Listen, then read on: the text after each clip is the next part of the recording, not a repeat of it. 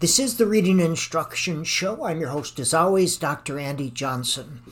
In this podcast, I examine Ken Goodman, Penquins, the psycholinguistic guessing game, Emily Hanford, American public media, some flawed ideas about reading instruction, and some flawed ideas about flawed ideas. So let's get to it. The guessing thing, the psycholinguistic guessing game. In 1967, Ken Goodman published an article in Reading Research Quarterly with the title, Reading, a psycholinguistic guessing game. Now, eventually, a herd of angry penguins came along. They would read just the title of this article, and obviously they never read the article or any other of Ken Goodman's work. From this title, they selected two words to project onto, kind of like a Rorschach ink blot test. The two words were reading and guessing. The Rorschach response from this herd of angry penguins, flapping their wings and squawking about for the last 55 years, has been that whole language teachers teach students to guess at words. 55 years. You'd think that in 55 years since the publication of this article, that these penguins might actually take the time to read the article. And when I say read, I don't mean just sound out the words. Don't do any decoding, but actually read the article. That is, use the text to create meaning with this article. Check for understanding along the way. If this is done, these penguins would soon be disabused of the whole language guessing at words notion. I would invite the angry penguins who think Ken Goodman is the reading antichrist to actually read his work. What exactly is it that he writes about with which you disagree? Not what you think he wrote, not what someone else said he wrote, but what exactly is it that he got wrong? Now, nobody agrees 100% with anybody, and everybody's thinking evolves over time as more information is encountered. What he wrote in 1967 might be a little different than his later work 30 plus years later, but he got a lot of things right.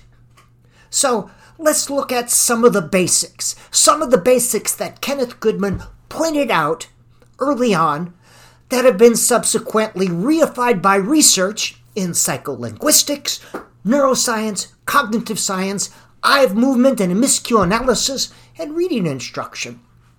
Here are 6 things we know based on Kenneth Goodman's work. Number 1, humans use the information in their head to make sense of what's on the page during the act of reading. What's in their head? Neuroimaging shows that almost 10 times more information flows from the cortex down to the thalamus during reading than from the page to the thalamus and up to the cortex. Information is flowing down more so than is flowing up. Number 2, we don't attend to every word as we are reading. Eye movement research shows that expert readers ignore about 40% of the words on the page. We skip right over them. Instead, our brain is filling in the blanks based on semantic, syntactic, and phonological clues. We only think we're processing each individual word. Number 3, expert readers use minimal letter clues to recognize words. Recognizing words is different from identifying words. Recognizing words is you see a word in print and you automatically know what it is. Identifying words means that you see a word in print, it's in your lexicon or the dictionary in your head. You don't automatically recognize it, so you need to use some strategy to identify it. There's 4 word identification strategies. Analogy, you look for parts that you recognize. Morphemic analysis, prefix, suffix, and root words. Semantic clues, what word makes sense within the sentence, and phonics or phonological clues. These are 4 strategies that we use. Number 4, during reading, our eyes don't move in a straight line from left to right. We skip over words. These skips are called saccades. We stop and focus on some words. The focus points are called fixations. And we often encounter words or out of order or go back. These going back things are called regressions. When we read, eye movement research shows that our eyes flitter about like hummingbirds. 5, expert readers often insert words that aren't on the page, but are semantically and syntactically correct. That is, we often use words that aren't on the page, but make sense within the sentence. This tells us that expert readers aren't just sounding out words during reading. We're creating meaning with print. Expert readers don't attend to surface structure of sentences as much as deep structure or meaning. Just like when you're listening, you aren't attending to the individual phonemes. You're hearing phrases and ideas. Deep structure. During reading and during listening, your brain is making sense, and it's making a series of micro-predictions while simultaneously using metacognition to ensure that what is being read or listened to makes sense. And the 6th idea, our brain has a good sense of what the next word is as we're reading before we encounter it, based on a lot of different types of data. This would be the information found within the sentence and paragraph.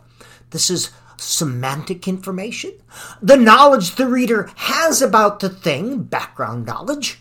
Grammar in word order clues, this is syntax, and letter clues. This multi-data hot dish enables our brain to operate quickly and efficiently during reading.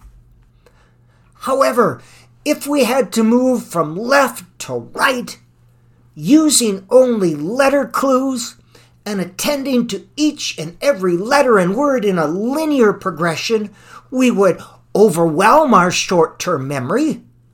We'd remember very little of what we read, and we'd have trouble reading more than 20 words a minute. Now, I wish Kenneth Goodman would not have used the phrase psycholinguistic guessing game. Instead, I wish he would have used the phrase psycholinguistic filling in the blanks with multiple kinds of data before encountering the word game. But this last one doesn't roll off the tongue as easily as psycholinguistic guessing game. Yes, I wish he would have used a different phrase back in 1967, but he had no idea back then that hordes of ill-informed penguins would be so easily whipped into a frenzy by politicians and profiteers. Now let's look at Emily Hanford, American public media, and some flawed ideas about reading instruction. Emily Hanford of American public media did a whole series about what she determined to be the flawed ideas being used to teach millions of children to read. Flawed ideas, she called them. Ideas like balanced literacy and whole language. Ooh, imagine that. She determined them to be flawed. Now, I'm sure Emily Hanford is a wonderful person and a wonderful reporter. I'm sure she creates some very fascinating radio documentaries. If I were putting together a radio documentary, she'd be on the top of my list of experts with whom I might consult. But for getting accurate information related to reading instruction, she's quite a bit further down the list. To be truthful, she's not even on the list. In fact, she doesn't even know there is a list. Now, here's 4 things I want to tell you about radio commentators and documentarians. First, radio commentators and documentarians can say whatever they want as long as they're making good radio. They don't have to cite their sources. They don't have to make sure they're getting an accurate picture. They're making good radio. They can use anecdotal evidence and personal accounts to generalize about things. As long as it's good radio, nobody seems to care. Anecdotal evidence and first-person accounts are very powerful because we identify with the individual people and their stories. This is very powerful, but it's not very accurate. This is sometimes called my grandpa data. My grandpa smoked a pack of cigarettes and lived to be 100. My grandpa did X, therefore X is good for all of humanity.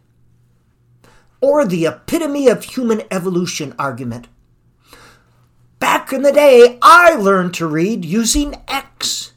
Therefore, since I am the epitome of human evolution, X must be good.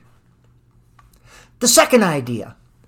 Radio commentators and documentarians can ignore anything that doesn't conform to the picture they're trying to create. After all, they're making good radio. So they start with a belief, then go out and look only for data that reinforces that belief. Now, if there's a pesky bit of data that might messy up the picture, they can skip right over it. Who cares? They're making good radio. They can ignore anything they want to and include only what they want to, so that they're able to create the picture they want to create. Again, not very accurate, but they're making good radio. The third thing about radio commentators and documentarians is that there's no blind peer review. There's no expert looking at their work and deciding if it's accurate or not. Nobody reviews the methodology behind their work, the methodology used to collect the data and analyze the data. Oh, sure, there might be station managers and producers and such, but they're radio experts, not reading instruction experts.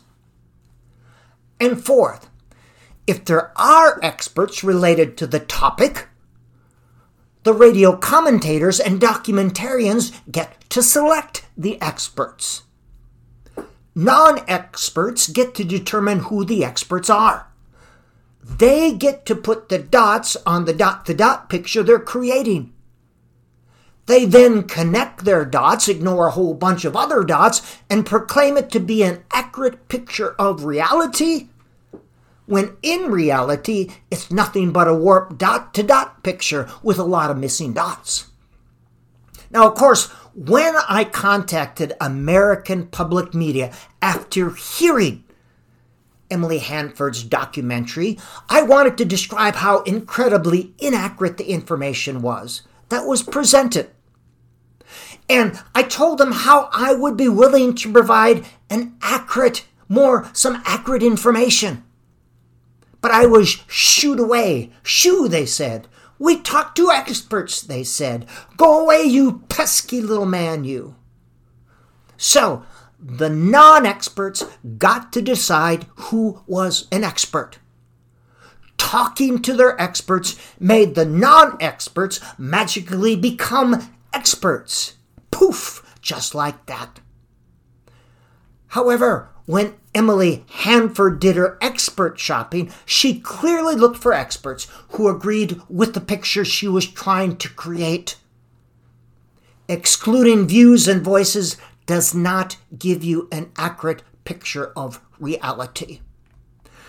Now, let's look at this podcast. Emily Hanford produces a podcast. But first, Emily Hanford has a degree in English from Amherst College, a small private liberal arts college. Not in education, but English. And there's nothing wrong with that. She's now a senior correspondent and producer for APM, American Public Media. She also produces a podcast called Educate. It's about education and such. And there are 4 things I want to tell you about her podcast. First, it gets many more listeners than my podcast. Therefore, it must be better than mine. I don't have writers, producers, directors, researchers, sound engineers, and such. The second thing, she must know a lot more about reading instruction than I do. After all, she's on the radio and I'm not. Third, she'll never have me on her podcast as a guest. If she does, she'll cut and paste what I say out of context, so I'll sound like a punch-drunk walrus.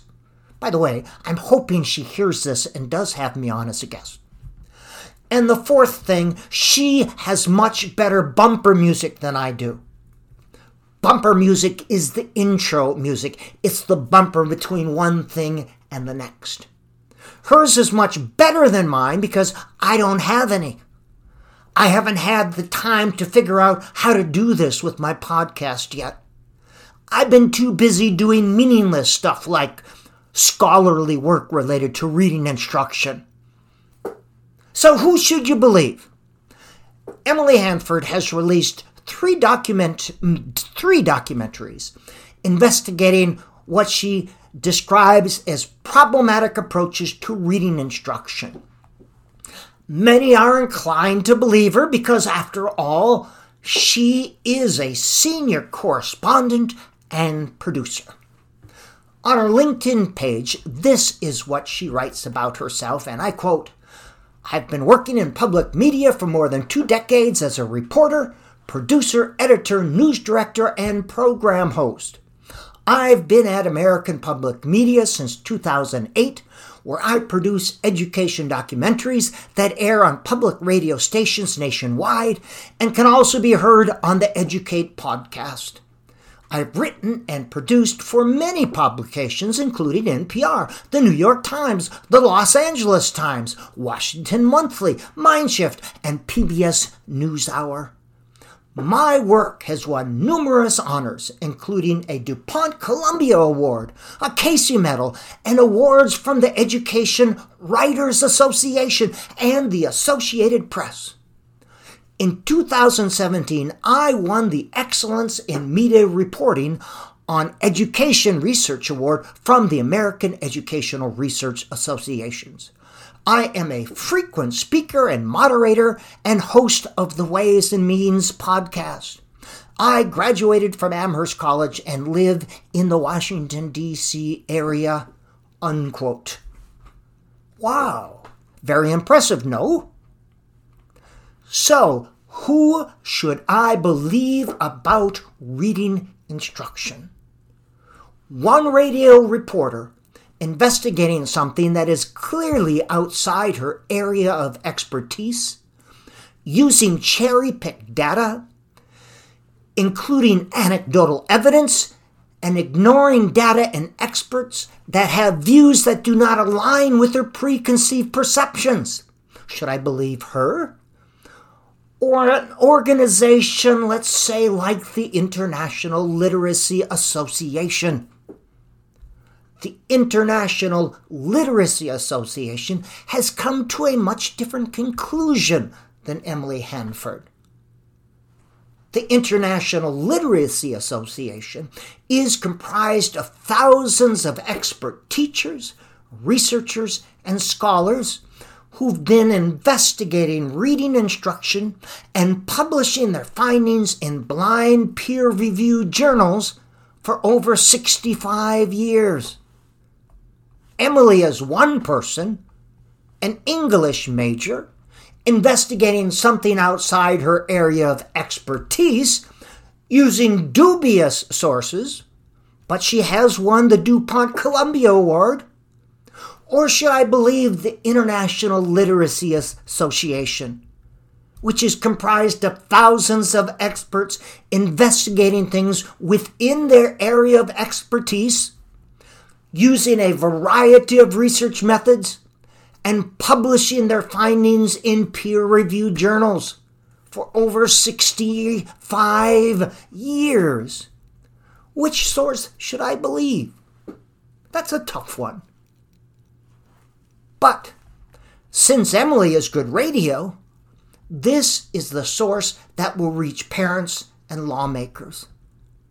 After all you have to do is listen to Emily. With the International Literacy Association, you actually have to read things. You have to think about things. With radio documentaries, all the thinking is done for you. In the meantime, the only things sillier than Emily Hanford's documentaries are those people who cite Emily Hanford's documentaries as if they mean something. Now, I'm sure Emily Hanford made a name for herself, which I guess is the important thing here. I'm sure her documentary series about flawed reading instruction ideas has moved her career forward, be it at the expense of children struggling to learn to read, but at least she got her 3-part documentary series on NPR, which is the important thing. This radio documentary, even though it was filled with mistruths, untruths, semi-truths, and distorted information, was a good career for her. So good for you, Emily Hanford. Now, I don't mean to be dumping all over Emily Hanford. I know she's a very competent person. I'm sure she's a very good person. I imagine she wakes up every day and says to herself, "Look at you, Emily.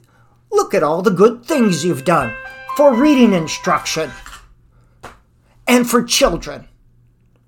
However, documentaries like Emily Hanford's do more to misinform the public and promote bad reading instruction. As a result of Emily Hanford, millions of dollars and countless hours are spent on programs and curriculum that focus on teaching a series of meaningless, low-level reading skills and sub-skills. Time and money could instead be spent on things that would actually help children learn to read, like books, like good teachers, and good professional development. This has been the Reading Instruction Show. I'm your host, an actual reading expert, Dr. Andy Johnson.